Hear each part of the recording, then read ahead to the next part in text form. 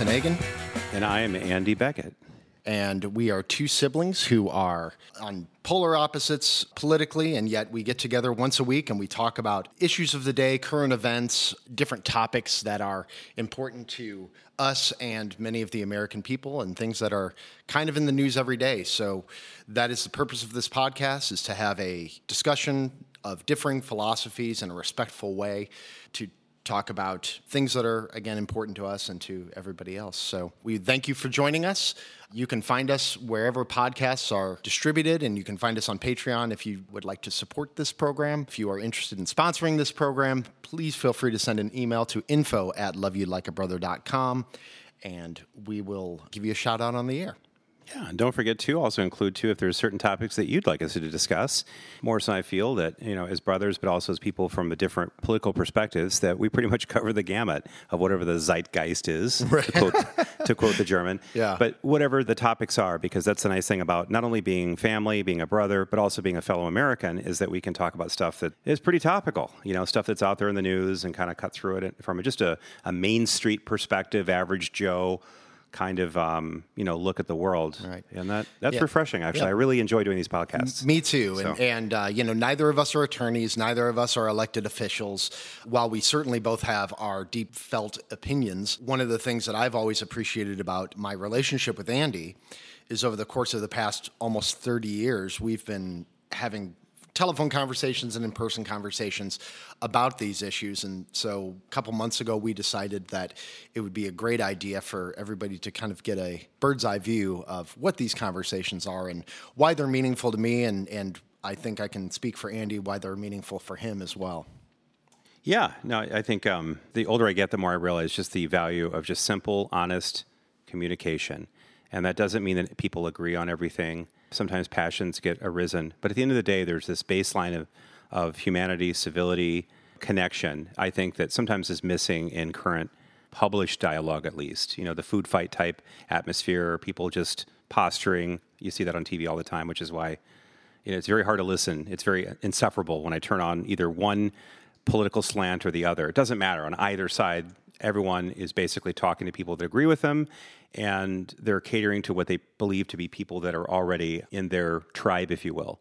And that's really, that's something it's been disturbing. It's been nagging at me for many years, because that's not human. That's not normal. That's not what has traditionally made America kind of a really awesome place, is that you have honest people coming from maybe sometimes totally different perspectives that can have an honest, meaningful dialogue. Yeah.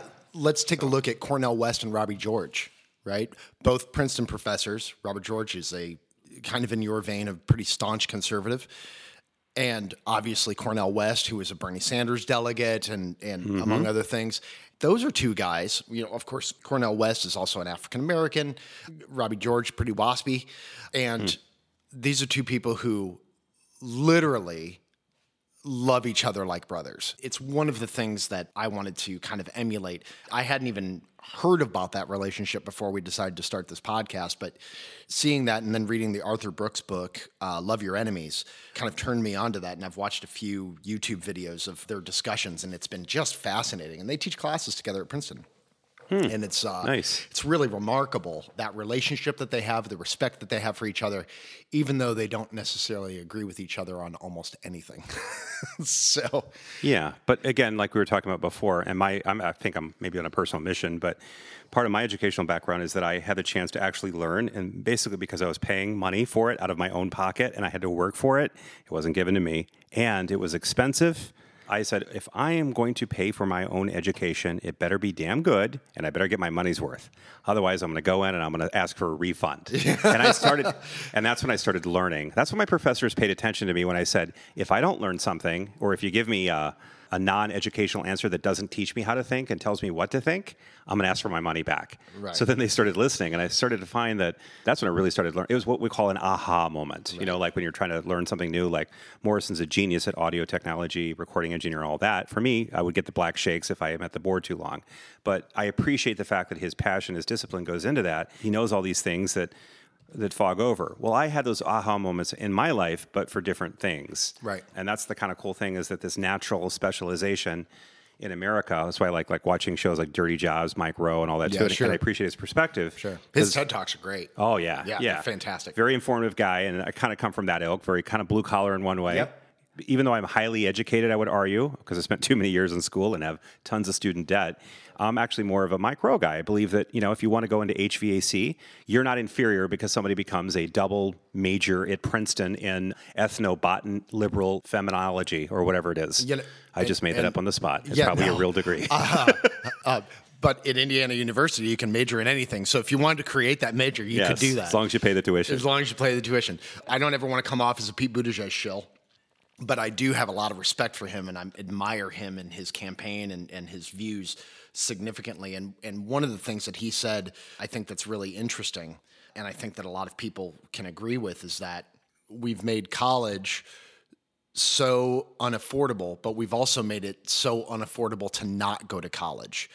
And that should not be the case. It should not be. Can you repeat that? It's also become too expensive to not go to college. Meaning what? In terms of lack of opportunities, lack of upward mobility, things like that. So when you're talking about things like getting into trades, plumbing, HVAC, cleaning out septic tanks, whatever, people who own septic tank cleaning companies are not necessarily passionate about cleaning septic tanks. But they do make good money. They're very passionate about playing golf in one of their 3 Florida homes. Yes, that's a great point. Yes. So, and certainly that's not something that requires a collegiate education. Yes. Neither owning a lawn management company who happens to be the lawn management company that takes care of all the, any of these corporate parks or what have you. You're not necessarily passionate about cutting grass and trimming around hedges and stuff, but you're passionate about, that you do excellent work and that you're paid well for it and that you have employees who are not shareholders but stakeholders, because people who own companies, I feel that they're responsible to, and this gets in a totally different conversation. It's one I want to have with you at some point about how corporations changed over the past 40, 50 years from being stakeholder responsible to shareholder responsible, and why I feel that that's detrimental to the American dream, honestly. But sure, but there are different levels of corporations too. IBM or General Electric is going to be different from, say, a company like, say, here locally in town, like Sweetwater, let's say, which probably answers to its stakeholders and employees and its business clientele more than, quote unquote, some invisible shareholders in a back room. Sure, right. Well, Sweetwater's a privately held company too. Well, that's what I mean, yeah. And I think that most companies in this country, most business and job providers are actually, I believe, 54% roughly private, which is a pretty significant. Yeah, I think that's probably correct. And I think you'd probably be pretty surprised to see that number's fairly low comparatively to, say, in the mid 70s or the late 60s. Really, I don't know the statistics on that. I don't know either. And again, I think that this is worth a podcast worth of information. And so find some of those statistics out there. And well, my point though is that the only point that I want to make is that the average American doesn't work for a nameless, faceless corporation. Typically. I think that small business accounts for a lot of it, entrepreneurship. I guess that would be an interesting. I think that would be an interesting thing to find out, is the number of people who work for large corporations versus who work for privately held firms. I doubt that. So the PhD major that made your coffee at Starbucks today, for example, works for a large corporation. Right. So the thing that we wanted to talk about today is the Electoral College. To reform or not to reform? That is the question. So... Great topic, and as a ultra-conservative in some ways, the conservative in me typically takes the notion that conservation, the word conservation, means that when something's good, when something works, you don't change it just to change it. You don't fix it till it's broke, or because you're unhappy with the results for your own personal constituency. And nothing's perfect. It doesn't mean that we let the perfect become the enemy of the real. So I'll be offering the perspective that the Electoral College, as imperfect as it is, we live in a republic, not a quote-unquote true democracy, thankfully, and that the Electoral College is part and parcel of what makes American politics essentially more democratic than the alternative of one man, one vote, one time, like in other parts of the world, or a pluralistic parliamentary type system like you see in like the democratic parts of Western Europe, for example. Right. And so I would be coming at it from the perspective of that the Electoral College is excruciatingly outdated, that it actually actively works against democracy by valuing one person's vote over another, by making one person's vote more valuable than the other. If you look at the math in terms of the Electoral College votes that are available, do you know how many people live in Montana? Probably less than 800,000 last I checked. It's 1.0, I think it's 1.06 million. Oh, it's gone up. Yeah, well, that's it's great. gone up. So it's mostly in Jackson Hole, I think. In California, in Montana, there's 3 electoral votes. I think that sounds about right. In California, there's 55. Right. And there's almost 40 million So people. one vote counts more than the other. I'm going Yes. to concede that because you're actually right. I've done some looking into it since I knew we had a chance to prepare for It this counts 3 podcast. times as much. Yeah, that's 3 times as much. I'm going to actually concede you that point because technically you're correct. However, the only thing I would have an issue with is the notion that somehow this, as to what more or less democratic means. It's funny because, and this is a perspective that you're probably not going to hear from other people. My perspective is that what is worse, one vote counting more than another, or one type of vote, meaning the actual opinion that goes into the vote, which I would argue from my side, in defense of the Electoral College, is actually the lesser of two evils, if you will. But go ahead, please elaborate on your point. Well, it's really good. Thank you. I will elaborate on that. And so I think that if you look at the math in Electoral College votes versus population, that they are not equatable. Somebody in Montana, their vote counts literally 3 times as much for their 3 Electoral College votes as somebody in California with 55 electoral votes with 40 million people in the population of California. And you would see the same thing with, say, Delaware and New York. And you would see the same thing in, if you do the math, the Electoral College votes are not representative of the population at all. They're wildly divergent. Now, I understand that 3 Electoral College votes is the minimum for a state. I don't really know the reason for that. Maybe it has been different over the course of time. I'd love to give a little bit of history on that because I think that's important because the background of the Electoral College has a lot to do with the geography of the United States and what the founding forefathers, if you will, we'll just call them Triple F. So when they were creating, a lot of conflict, a lot of debate, discussion, and many, many, many years went into creating this imperfect thing that we call the American Republic. And it's been evolving over time. Fortunately, its operating manual has even the devices within it to then sort of fix itself. Thankfully, through like the amendment process, et cetera, we can talk about that ad nauseum.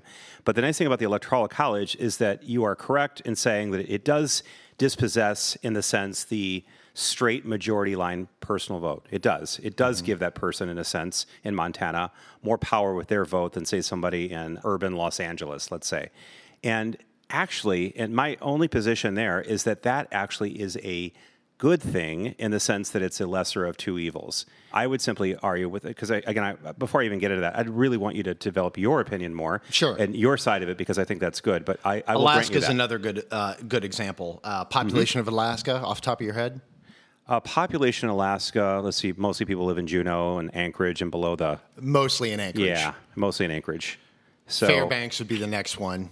I'm going to go with 2.7 million. In Alaska? In Alaska. 400,000 people. 400,000 people, wow. Yeah. Does that include Sarah Palin's immediate family? Or? Yes, it does. Yeah. And whatever Russians she can see from her house? Yeah. Sorry, just had to get that in. So, Texas, 14 million. 14 million, okay. 14 million. That sounds about right. So, Texas has 29 electoral votes. Alaska, also 3. The ratios are incredibly off. And so, I have a few points on reforming that. Well, first of all, tell us why we should reform it. In other words, why is that a bad thing? You've clearly stated that there's a difference in the ratio. Because everybody's votes should count the same, period. Why? Why should somebody from Alaska, why should their vote count more than mine? Well, and that's to me the heart of the discussion. And that's it. That being a progressive from Indiana, the last time that my presidential vote counted in November was 2008. Well, being a conservative in Chicago, you can imagine what I feel. Yeah, right. Was 1980? Even my 3 dead clones in the cemeteries when they vote. Vote early, vote often. But again, the point is not minimized. But here's a discussion for me. This is something that is anti-American in a sense. That in the sense that the average American has taught to believe from early on in civics that your voting is the most important feature in a democratic machinery. We are literally taught this from the moment that we step into school, that your vote is the most important aspect of democracy. Would that be fair to say? Would you agree with that in some ways? I mean, I think that in some ways it's certainly up there. Excellent. Right. I actually, through my entire educational process and looking back, and I'm very much a conservative, as you know, but my understanding is that actually it's one of the least important features of democracy is the actual ability, the franchise. Now, I know we fight for it and it's symbolic and all that. I'm not saying take it away or diminish it overtly. However, I would offer a different perspective. So first off, you got to explain to me why you feel that. I'm so glad we're doing this podcast. Me too. You got to explain to me why you feel that it's the least important part of our democracy. In many ways, it can be the least important because here's the thing. Let's say that we open up an Italian restaurant right here on the corner, okay? And we have 1,000 people that live within 100 feet of that Italian restaurant, okay? Now, we ask all of their opinions about that Italian restaurant, and the people that are within that 100 feet proximity, let's say, very dense, are going to give one point of view. But let's say we go over and we interview 1,000 people about Italian food in general from 1,000 miles away that have never experienced Italian food. Do you think that their opinion might be different? Well, hear me out. It's a great question. That's why we're here. I know. That's why we're here. An Italian restaurant on a corner in Fort Wayne, Indiana, doesn't affect people in Anchorage, Alaska. Excellent. Absolutely. It doesn't affect. But the presidency most certainly does. But hang on. So you provided some great states, by the way. So let's take the concerns of people in, say, Alaska or Montana. In other words, their voting issues might be different than, say, Rhode Island or New York City. Sure. Or Amarillo, Texas, or whatever, right? Sure. So here's my point. The forefathers actually thought of that. And so I would argue, as in defense of the Electoral College being roughly what it is today, I'm not saying we shouldn't tinker around the edges, is that we have regional differences. We have a very large country here, okay? Democritus, the original Greek that came up with the word where we get the word democracy from, used to say that democracy, or meaning what was ultimately called democracy, could only work if you can get up on a clear day. You know, you make your coffee, you have your olive oil, whatever they did back in the day 5,000 years ago. Put your hand over your eyebrows, look out into the sun rise, and see the end of your borders. So his idea there was that the people are inside of a boundary, if you will, and that the best representation of people in that boundary is by the people that are locally there. In other words, you can't care about the affairs of Denmark, obviously, when you're in Athens, let's say. And so democracy works best when you have that local, think globally, act locally motif, as opposed to this idea that everything ought to be leveled and equal, because it isn't equal. If I'm living in Alaska, I might care about what happens with the Alaskan pipeline, whereas if I'm living in Amarillo, I care about what happens to cattle futures. Sure. If I'm living in Rhode Island, maybe I care about what's going on in the oyster overfishing legislation. You follow me? And so my vote. So it's not about... We have more than one level of representation. Our president is the highest level of our representation. We also have congressmen, senators, local officials, who handle a lot of those things. Yes. So like a pipeline coming through Alaska, granted, yes, there may be some federal intervention on that. Really, we're talking, that's a governor issue, right? That's a state house issue there. So that's where your state house representatives are handling your local issues. That's not coming down from as far as a national policy perspective, although certainly sometimes it is. Absolutely. But we only have one president. You make a very good point. That's why I believe in federalism. And so we have many layers of representation, everywhere from city council governments to mayors to state house and state senate representatives to governors to senators to congressmen to president. We have all of those. And you even vote for a coroner still. In some places, you vote for a dog catcher. Yes. Well, this very Norman Rockwell view of America that I actually share with you, I wish we could get back to in many ways, is exactly why many conservatives like myself defend the idea of federalism. Because what's happened, and this is to your point, because I think that we really have just fallen into another related topic, and that topic would be the change in the huge concentration, I'm sure you'd agree with me, and centralization of power in Washington, D.C., especially at the national level. And that actually is a detriment. And I think it does kind of dovetail quite nicely into this discussion about the Electoral College. Because to put it simply, look, regional differences are going to cause for different types of votes. The people that have concerns in Alaska are going to be different from, say, Rhode Island. However, do they not get representation even at the federal level? I would argue the Electoral College allows for a diversity so that people that grow our crops and mine our oil and dig our gold or whatever they're doing also get a say in what goes on at a national level. Do you think people are digging our gold here? Digging gold. Where are we? Oh, exactly. Do we dig gold? Oh, anyway, there's a very specific spot on on Broadway in New York City. Yes, that's right. Yeah. That's your card-carrying gold digger. Anyway, so... but my point, though, is that regional representation in many ways is actually more important than simply one man or one woman or vote, because the individual votes are going to be more, to your point, I use the Italian restaurant analogy, it's going to be reflective of where you are. And where you are means that if most people, 80% plus, live on the coasts and in major urban areas, that means by definition, we're going to get legislation and representation that's going to be out of kilter compared to people that live out in the vast hinterland or in much less populated areas. I actually agree Do with they not get a say in our democracy? I actually agree with you wholeheartedly, and I feel that if you look at the number of congressional representatives, we are actually, and this is going to be a very unpopular thing to say, if you're looking at congressional representatives versus population, urban areas are actually underrepresented in Congress if you start doing the math on the number of people per congressman. As far as having an equilibrium, having each congressman represent the same number of people, rural areas are overrepresented. It's certainly the case in the Senate, although we can't really do anything about that because there's 2 senators per state. So a state like California that has 40 million people and a state like Alaska that has 400,000 people, they have the same number of senators. So, you have 2 senators for 200,000 people apiece in Alaska, although it's a statewide election. Let's be very clear about that. And you have 2 senators for 20 million people apiece in California, although, again, statewide election. In the Senate, we are overrepresented from a rural perspective. As far as, and I know that you're going to kind of probably get to this point, but I'm going to jump to it really quickly.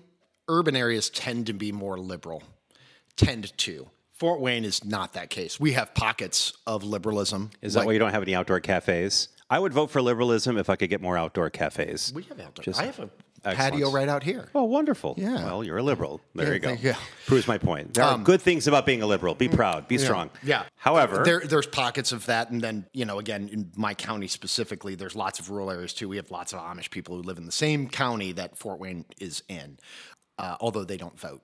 Do they have cell phones? They use cell phones.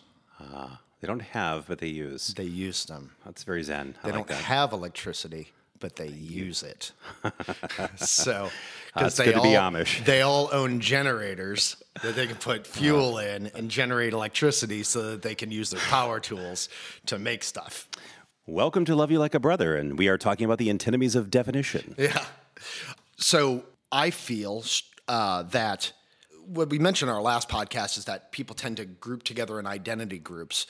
And there are people that leave communities because they don't feel that they have any connection. They don't have those people that they can talk to. And so they move to bigger cities or urban areas where there are liberal bastions and what have you. One nice thing about our country is that we do have urban movement. Unlike, I don't know if you're aware of this, but like in Russia, traditionally, China, even today, you're not allowed to move from one province to another. That's crazy. Without special permission, applications. Yeah. Think about that for a second. It's crazy. So let's say that, like for us, it's no big deal. In America, it's pretty much like you're 18 and don't let the door hit you in the bum and you're out of here, right? Yeah. And you can move wherever you want. And you can move wherever you want. So it's like I was born in Vermont. I left. I never looked back. I moved to California. You can move to Barrow, Alaska. You can move to, there you go. Key West. Yes. So, and the reason I bring that up because that's a very cool, good, unique American thing. It's a very liberty and freedom. Typically, if you talk to an actual conservative, you'll hear a lot of the themes about liberty and freedom. And liberty and freedom means that essentially a free society. Don't own liberty and freedom. They don't own it, but they put a value on it. That's why they talk about it. I'm talking about genuine ones that are... No, Democrats I don't mean in a superficial sense. Democrats. Traditional Democrats? Absolutely. And I could go through it. I mean, freedom of speech, for example. I mean, the whole movement in like the late 60s, freedom of speech and all that too, was definitely not a conservative cause. In fact, the liberals were correct in many ways, free speech, because it was the conservatives, often cases, that wanted to shut down free speech, and I would be totally against that. So that would be a good example of where you are 100% correct. However, the value still is, if you believe in liberty and you believe in freedom of movement, then you realize that the beauty of our country is that we have freedom to move from different regional, for example, let's say that I'm coming out as gay, all right? Not that I am. And you heard it here first, folks. Yeah, that's right. Yeah, right on the broadcast. Yes, a gorgeous American youth. Anyway, and I'm living in some small little area in Nebraska, and I don't feel accepted. I feel like I need to spread my wings. What's nice about America is that I can go and I can move to an urban area or an area where I feel is more like people that fit my identity group, if that's the case. And that's a nice thing. Even though it's important, every one man, one woman, one vote, that is important. I'm not saying it's not. What is even more important to keep a really true polycentric, wonderful society like America has traditionally been is the fact that we have regional representation as well. So that we're not having, let's say, 5 cities. Literally 70% of the people in this country live in 5 urban areas. Right. Think about that for a second. My point that I was going to make is that with the elimination of the Electoral College, I feel that people would feel less compelled to have to move to a larger city. Not that that's the only reason to move to a larger city, but that is a compelling reason to do so. If my vote counts just as much in Fort Wayne, Indiana, as it does in Chicago, then why would I feel like I'd need to move out of Fort Wayne, Indiana? Completely agree with you, and that is the downside. So let's actually think, and I want to make this interesting, as we are both trying to do, for the audience. So people that are listening, let's say that we go through with what Morrison just suggested. Let's kind of see this through, because that's kind of how my blue-collar mind works. We eliminate the Electoral College. Morrison's vision comes true, and that's that if you're in rural Nebraska, you're in urban San Francisco, doesn't matter, one man, one vote. Basically, there's no need to then move to other areas, because to do so could maybe come at the expense of the things that you're getting accomplished where you are. That, to me, actually would create exactly the problem with what the Greeks suffered from way back 5,000 years ago with the dissolution of what's called the city-states, because then you create monadic populations where people are even less friendly, less open. There is this tribal mentality where you don't go in there because those people don't believe in X. Well, I believe in Y. And that actually would be very troubling, not to mention the fact that you're going to get overwhelming regional bias. People in San Francisco have different values, and that's okay, than people that are living in, say, Omaha, Nebraska, or Milford, Texas. Right. Yeah. Or a South American city in Indiana. Right. Or Waikiki Beach, Tennessee. Right. And that's why, obviously, you see a wide breadth of views represented in Congress on extremes all the way into the center. Yeah, my simple defense of the Electoral College, if I could simplify it, is that we need to get away from a concentration of centralized power in D.C., in the presidency alone. Fought against King George. I think most people would agree that the federal government has way, way, way too much power. As a traditionalist, a person that believes in federalism, there's no perfect system in the world. Or as Winston Churchill once famously said, democracy is a horrible form of government, except for all the others. Right. And as a subscriber to that and learning all throughout history and coming through the Enlightenment, which informed, I think, more than anything, along with Christian values, the creation of this country was essentially an idea and an experiment that was supposed to pull away from all the failed regimes, from mercantilism in feudal England, from colonization, from the king, nobility, that sort of thing. Think of the French. And the different experiments. And a lot of it, obviously, Judeo-Christian was nothing more than a preservation of some of the best ideas that came from the ancient Greeks, particularly Socrates, Aristotle, and Plato. And so this country, under a John Lockean worldview, means that we have a lot of space. And it's not a simple pie where it's a zero-sum game. If I win, you lose. If I have this pie and it's this big, then your piece, by definition, is smaller. No, the traditional American value that helped make this country great is this idea that there's enough for everybody. You just have to go out and get it. And you can go as far as you want. You can become a bricklayer in San Francisco. You can become a coolie and work on the railroad track. You can go be a farmer. You can be a hunter. You can be whatever you want to be. Essentially, that's what you can be, and that's okay. You have the liberty and the freedom to do so.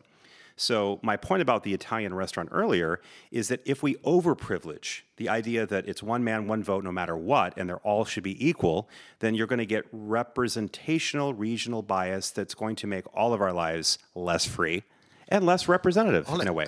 How is that? Because the regional representation, there is no electoral college on say, a congressman. Well, the Electoral College is a great question, so let me answer it. So you get a chance to vote for a majority, but in your state. For example, everybody in Rhode Island gets a chance to choose who their electors are, essentially. When you're talking about regional representation, when I think of regional representation, I think of our senators, governors, and congressmen, and also, of course, our mayor, city council, things like that.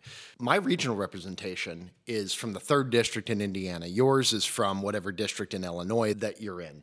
As far as the presidency, that is a national representative that we have. Sure. And so the issue that we have with the Electoral College, and of course this has been a thing that's been brewing more fervently in the last 20 years, due to the fact that we've had a couple times where the person who got the popular vote did not win the presidency. And the last time it happened was in 2016 by 3 million votes. And there's speculation out there that one could win the presidency this next time around and still lose 5 million votes on the popular vote.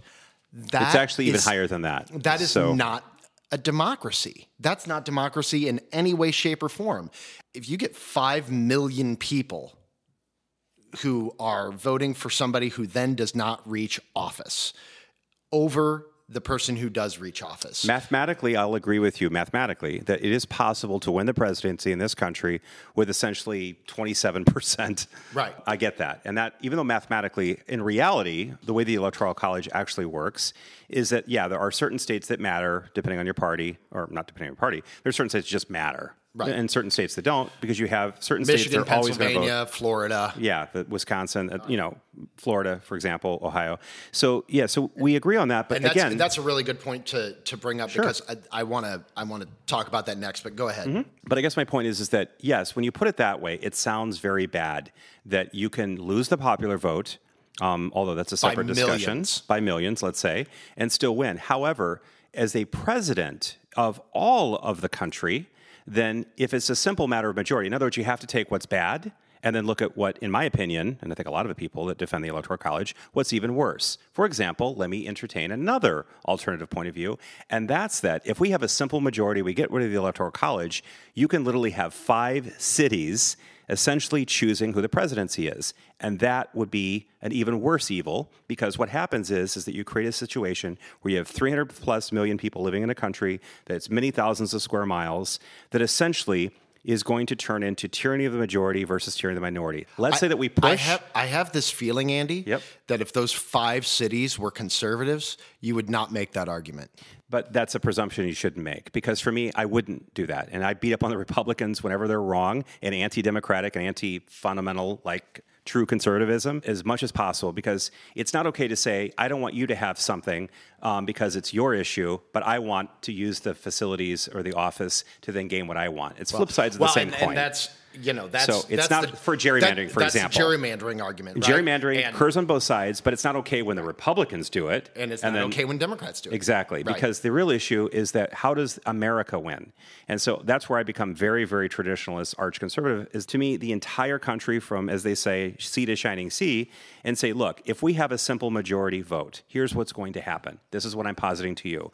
Number one, you think voter fraud's a problem now? It will tenfold increase. You'll have pressures. You'll have a demagogue. You think Trump is bad now, and you think he's a demagogue? First off, I don't really think that. I really don't think that voter fraud is nearly the issue that a lot of folks on, I won't even say in the media, but more conspiracy theory minded. Brent Bozell, Media Research. There are legitimate organizations I have found that found 1 million plus.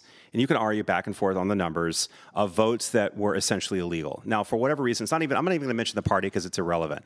Because I believe that voting should be sacrosanct when it's carried out. There should be no interference, let's say, from other countries. There should be no auto voting, signing up people in voter rolls. It happened to me 3 times living in Chicago where I'd go in to vote and I was registered as a Democrat. And I had to unregister and even face really nasty looking stares when I said, I don't want a Democrat ballot. Thank you. And then everybody would drop their pen. It was kind of like that scene in American Beauty where she's smoking the cigarette when she's totally out of her mind because her veteran husband who's coming out of the closet is crazy. Right. And someone rings the doorbell and she looks over and says nothing, but just looks like, why is the doorbell ringing? I've experienced that. That's why I always use what Alan Dershowitz calls the shoe test. The shoe is on the other foot. So in Indiana, it's a little different. You don't register as a party. When you vote in the primary, you just tell them what ballot you want. So I would pull a Democrat ballot, and then I pick who I want to make it in the November election. So, and if you're a Republican, like, let's say this last time around, we have a pretty heavily contested mayor's race on the Republican side running against Tom Henry, who's a Democrat here. Mm-hmm. You'd pull a Republican ballot, and you'd pick who you'd want to run for mayor, as well as your city council seats and your county, I believe your county council as well, and your trustees and township trustees and your township government as well. I'll submit to you that majority votes are very important. The micro level, the closer you get to the actual lived experience, lived neighborhood community, is where majority votes matter the most. And I would argue that you have that system in the Electoral College because it's a majority per state situation within creating electors to balance out as a check against mob rule, simple majority, which would encourage all the things that would basically create regional bias, it would create a demagogue, and would promote a lot more voter fraud. In other words, then we'd be having every year, it'd be a contested election, so we'd say, well, I won by 1 million. No, you lost by 1 million. No, I won. Well, let's sue. And Gore v. Bush. So let's talk about states where, they have historically been Democrat strongholds. Let's talk about Illinois, California, New York. Ironically, California was not always a Democrat stronghold, believe it or not. No, I know it started that. changing under Reagan. Yeah, well, in 1980, everywhere in the country except for Minnesota was red. And then that changed a little bit in 84. Reagan won by a landslide in his second term. Yeah, right. No, interestingly enough, but yeah. Certainly still a plurality. Say that California is a foregone conclusion that's going to be a Democrat win. Well, unfortunately it is. And I would argue a lot of illegal voting. You've got people campaigning in Central America for offices in Southern California. That is something that was extremely disturbing. But when you think about that, why? It actually occurred. So what I want to talk about is that the votes over the plurality there don't add to your total, really. All you have to do is just win the state just by a simple majority. Anything over that. Sure. So if you win a state by 80%. It's a buffer, yeah. It's not like it goes to your popular vote total, but whether you win by 4 votes or 1 vote or 2 million or 10 million, it doesn't matter. Meaningless. You're right. It's meaningless. Talk to us about superdelegates and how that works traditionally with the Democrat Party. I am very against superdelegates. Explain why. Why? I'd love to hear why, yes. And I agree with you, but I'd still love to hear why. No, I feel that superdelegates are... I understand why they're in place and why they initially came into place, but I feel in the same way that the Electoral College that it is people who are in the party that have an ability to sway the election, which we saw certainly in 2016, and why there's certainly a lot of bad feelings still among many Democrats toward Bernie Sanders, because Bernie Sanders isn't a Democrat. Well, he isn't a Democrat now, and jumping on. He's never been a Democrat. Of course, yeah. Yeah, he's been an independent. Yeah, independent socialist. And Democratic socialist and an independent, that's one thing that Elizabeth Warren has going for her, is that she is a Democrat, and she's been in the party for a really long time. And so I think that will be a big swayer for a lot of folks. But you're aware of the past, let's say, 50, 100 years, the decline of the actual party system in our country. That, to me, is, again, these are parallel issues that kind of dovetail nicely into what the situation is. It used to be, for example, I remember even the KKK actually had a platform at the Democrat convention in 1926. Sure. For example. Right, yeah, and obviously the Sutter strategy, flipped a lot. Yeah, but either party used to have, basically, they would choose their candidate, but it all arose out of a convention. Yeah. And that is less so you can have these paratrooper-type candidates like, say, Reagan, really, obviously, and Trump, of course, not a Republican, certainly not a Republican, sort of like helicoptering in and running a national campaign and sort of co-opting the Republican platform. And I would argue the same thing for the Democrats. It's really, again, the same issue. If Republicans had superdelegates, Trump would not be president. I said that in our first podcast, and I'll say that again. Yep. Thank God that we don't. Right, and I think that we are getting closer as far as getting rid of superdelegates. They're not voting on the first ballot this time around.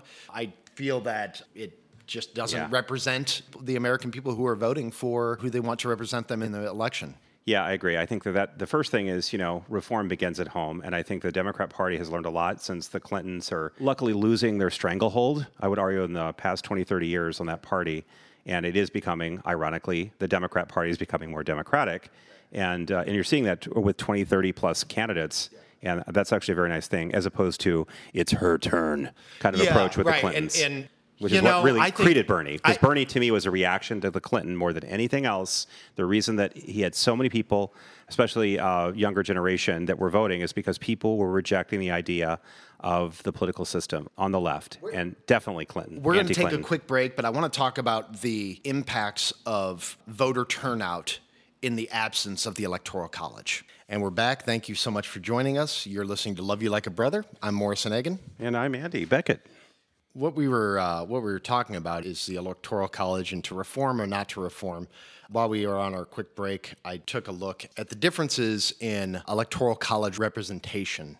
There's a massive difference between some states where an Electoral College has a representation of almost 350,000 more votes than the least represented state. And so I guess my point is, first off, whoever gets the most votes should win. It's that way for governor, it's that way for Senate, it's that way for Congress, and it's the only election that we have in the country where whoever gets the plurality is not necessarily guaranteed the vote. And I also feel that there would be, some have argued that presidential campaigns would then only concentrate on a few states in order to win those over because they have the plurality of people there. So you would get campaigns that would only hit New York and California and perhaps Illinois and perhaps, I don't know where. The rest of the country would be flyover. Yeah. Right.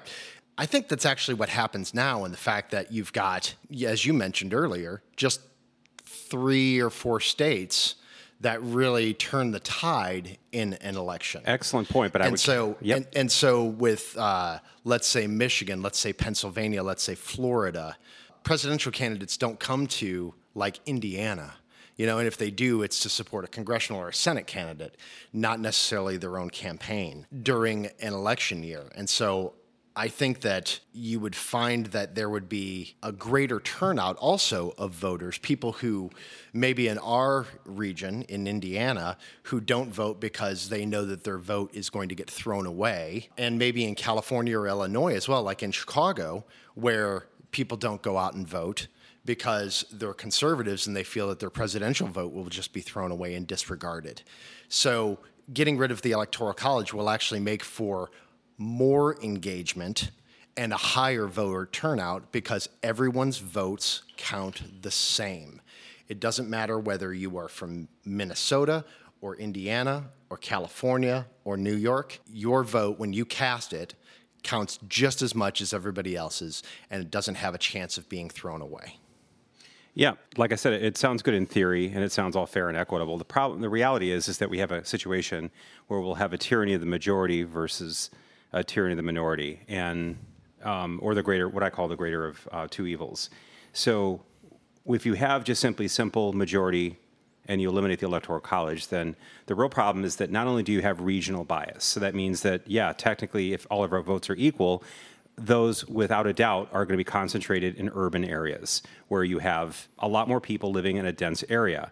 Those people typically vote, even though it's their individual vote, they're still voting like as a block. And what that ultimately would translate into is that regional areas, you think it's bad now with flyover country, at least it's unpredictable. And what will happen, and the reason I argue that there'd be a lot more fraud, is because the fraud will be predictable because now you just simply need to get majority of votes in predictable areas, whereas now it is actually slightly more unpredictable, meaning that the states, we don't always know which states are going to be the swing states. We know which states are typically going to be blue or red, but we don't know necessarily in a national campaign which ones are going to flip one way or the other, such as Trump showed us with the last election with Michigan, with Wisconsin, et cetera. The good examples there. Right. So it is an imperfect system now. However, if we simply eliminate the Electoral College and go with simple majority voting, you're going to find it's going to be far greater the tyranny that we would have, because essentially urban centers, which are highly concentrated with people, especially on the coast or in major urban areas,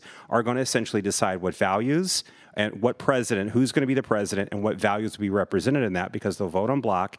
Vast swaths of regional, sparsely populated areas of this country will be underrepresented, and we won't know the voter fraud that will take. And I disagree with it being underrepresented, because we already have laid out the fact that they're actually overrepresented in Congress. The rural areas are overrepresented in Congress. We have 435 members of the House, and those, again, doing the math, congressmen to the population via the census, they're actually overrepresented in Congress. And Congress is significantly to the right of the majority of the American people. And I'm not talking 51 or 50.5%. I'm talking a significant margin more than that. So that's where they get their representation from.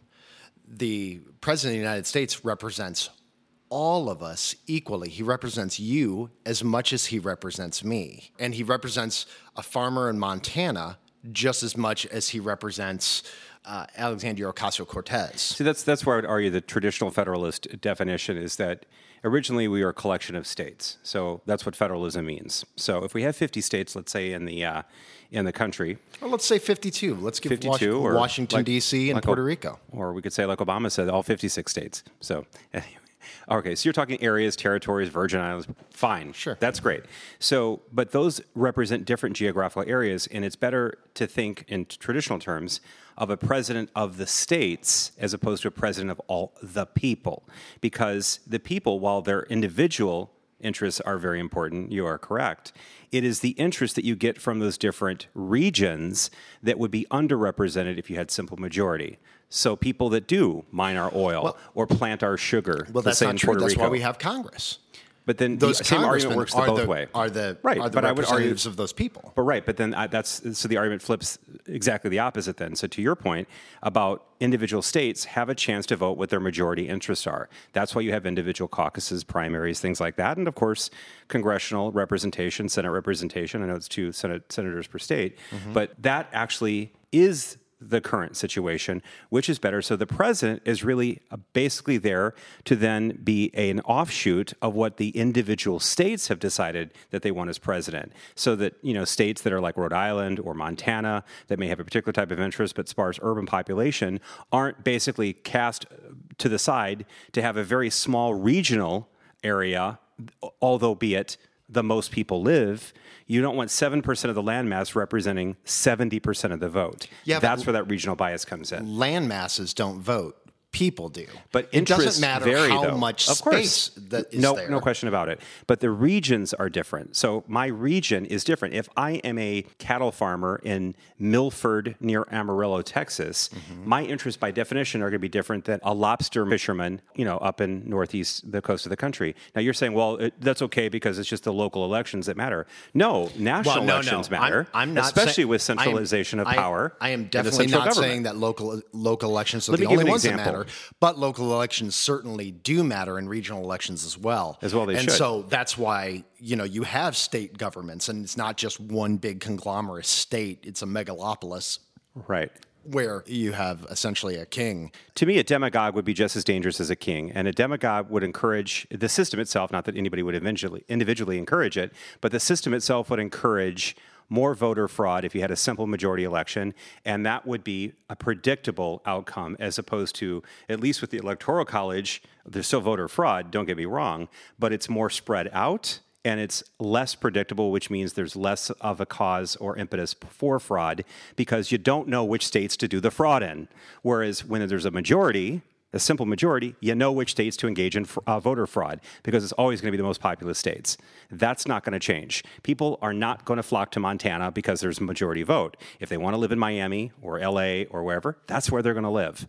And those interests will get represented, and less so what makes us a large, diverse nation. So cattle farmers and people that drill our oil and plant our corn up in Nebraska or wherever, or Alaska, pipeline, that kind of those, there has to be a leverage where there can be an equaling out of the different regional differences. So the president's really the president of the United States, not president of the United People, in a sense. And that's where, again, there's nothing wrong in theory with a simple majority. But we have plenty of opportunities before we get to the federal election to carry those out so that states are representing their individual majority interests. But at the same time, we're not letting states that have sparse populations and different regional variations in culture and political interests, what have you, completely be eliminated from the political process ultimately with a winner-takes-all system. That's simply my defense of the electoral system. Sure, and I get that, and understanding that when the Electoral College is created, part of it was a concern, and I think it's kind of a weak argument, but I can totally get it considering it was 200 and some odd years ago, 240 or so. 1787. Yeah, long time ago. What is it, 240 electoral votes or something like that? You have to have at least 240 to actually be president in the United States. Otherwise, it goes to Congress, and you have to win by 26. Right. 26 or 27 votes. But what I was saying is that one of the concerns was that there would be many people who were in the colonies at the time, in some of the states at the time, who would not have even heard of who is running for president, let alone what they stand for or anything like that. I think in today's day and age, it's fair to say that if you want to know who's running for president, it's pretty easy and it's hard to actually avoid. I can imagine that 200 years ago, there were probably people living in the United States who maybe even didn't know who the president was because they were so remote and so recluse and so cut off from the rest of society. So Amish, maybe. Not that per se, but yeah. But you know, in today's world where it's not just a matter of a newspaper that shows up once a week or once every 2 weeks, but we are, as a society in whole, if you want to have an idea of what is happening in the world and in the United States, it's very easy for you to find out. We agree on that. And but that's exactly my point, is the centralization of power. To me, we should reverse that rather than continuing the large trend over the past 40, 50, 60 years of a stronger centralization of power and influence in Washington, D.C. and at the executive level. That goes smack in the face of federalism and states' rights. To me, getting back more to, not an extreme, but getting back to a more of a balance where there is a reason and a difference in having a state. Otherwise, why even have states? Just eliminate them. They're all protectorates, and we have one king or president or whatever demagogue that we vote in, and they or she makes the decision for everyone, no matter whether you live in Puerto Rico or Virgin Islands. If we say nobody gets gas stoves, like they did in Berkeley the other day, then the majority says it because they voted in the president. That's what they decree. Now everyone has to live for it. So you're telling in Berkeley, California? In Berkeley, California, yeah. They just passed, you cannot have gas cooking. Local ordinance. That's a local ordinance, yes. Ordinance, but that's my point. Fine. If they want to do that in Berkeley, as we say, when I lived out there, that's fine. That's America. God bless. However, if we start to continue the trend and eliminate and nationalize these things, then you're going to have what's called a tyranny of the majority. It's okay to have a majority rule as long as it doesn't violate minority rights. And that's something that's been sacrosanct for hundreds of years in the United States, is that it's not a simple majority rule, because if we get a tyranny of the majority and it steps on individual and minority rights, then we really don't have a diverse country after all. And it can't be the case that because people in Berkeley, let's say, want to vote for no gas stoves, that everybody in Montana or, let's say, Louisiana has to then toe the line. And it eliminates all the regional differences. It levels people. And that, yes, by definition, is anti-libertarian. Well, I suppose that's true, although I don't think that we're going to see from a federal mandate saying you can't have a gas stove. You don't think about it now, but it's like boiling the frog. You don't toss, because it's an endothermic animal, you don't toss it into the boiling water because the frog will go, ouch, and jump out. But you put it in that cold water, and now it's lukewarm. Now it's a little bit warmer. Then next thing you know, you're having froglets for dinner. And I'm telling you, that is the slippery slope that we run into. Again, the Founding Fathers thought about this, and there's a reason why, very clever, is that if we have this country that we're going to continue at the time, like you said, the colonies, spreading east, manifest destiny, whatever you want to call it, sea to shining sea, we have a large population geographically. And in many ways, the geography also represents different values. The people that live in those different areas are no less important in terms of their opinions than the people that are concentrated in an urban majority. That's why I use the clear example, which I thought was pretty clever, of 1,000 people living 100 feet from an Italian restaurant and 1,000 people that have never seen an Italian restaurant. Now, they're going to have a different point of view. And by definition, if we have, let's say, 1,000 people that are voting on let's say, what to do with milk farming, and they live totally away from milk farming, but only 100 people live where there's milk farming. Therefore, they're a minority, and they are the most affected by the majority's opinion because of simple geography. And that's the reason why the Electoral College should stand. All right. Well, we're going to wrap it up. Thank you, Andy, for being here today. And, Thank you. And it's been real fun. And we're going to continue next week with some new topics, and we're going to agree to disagree on this one, as we always do. So. Lovingly so. We will see you next week. Please find us wherever podcasts are distributed. You can find us on our Patreon if you would like to help support this broadcast. And I'm Morrison Egan. And I'm Andy Beckett. And you've been listening to Love Like a Brother. We will see you next week with a new topic. Please feel free to reach out to us and let us know what you'd like to hear about. We'd be happy to yak about it with each other for you. And buy green stamps. Thank you very much. I don't know what green stamps are. Something from World War II. Oh, okay. All right. Buy war bonds. Yeah. See you next week. We're out.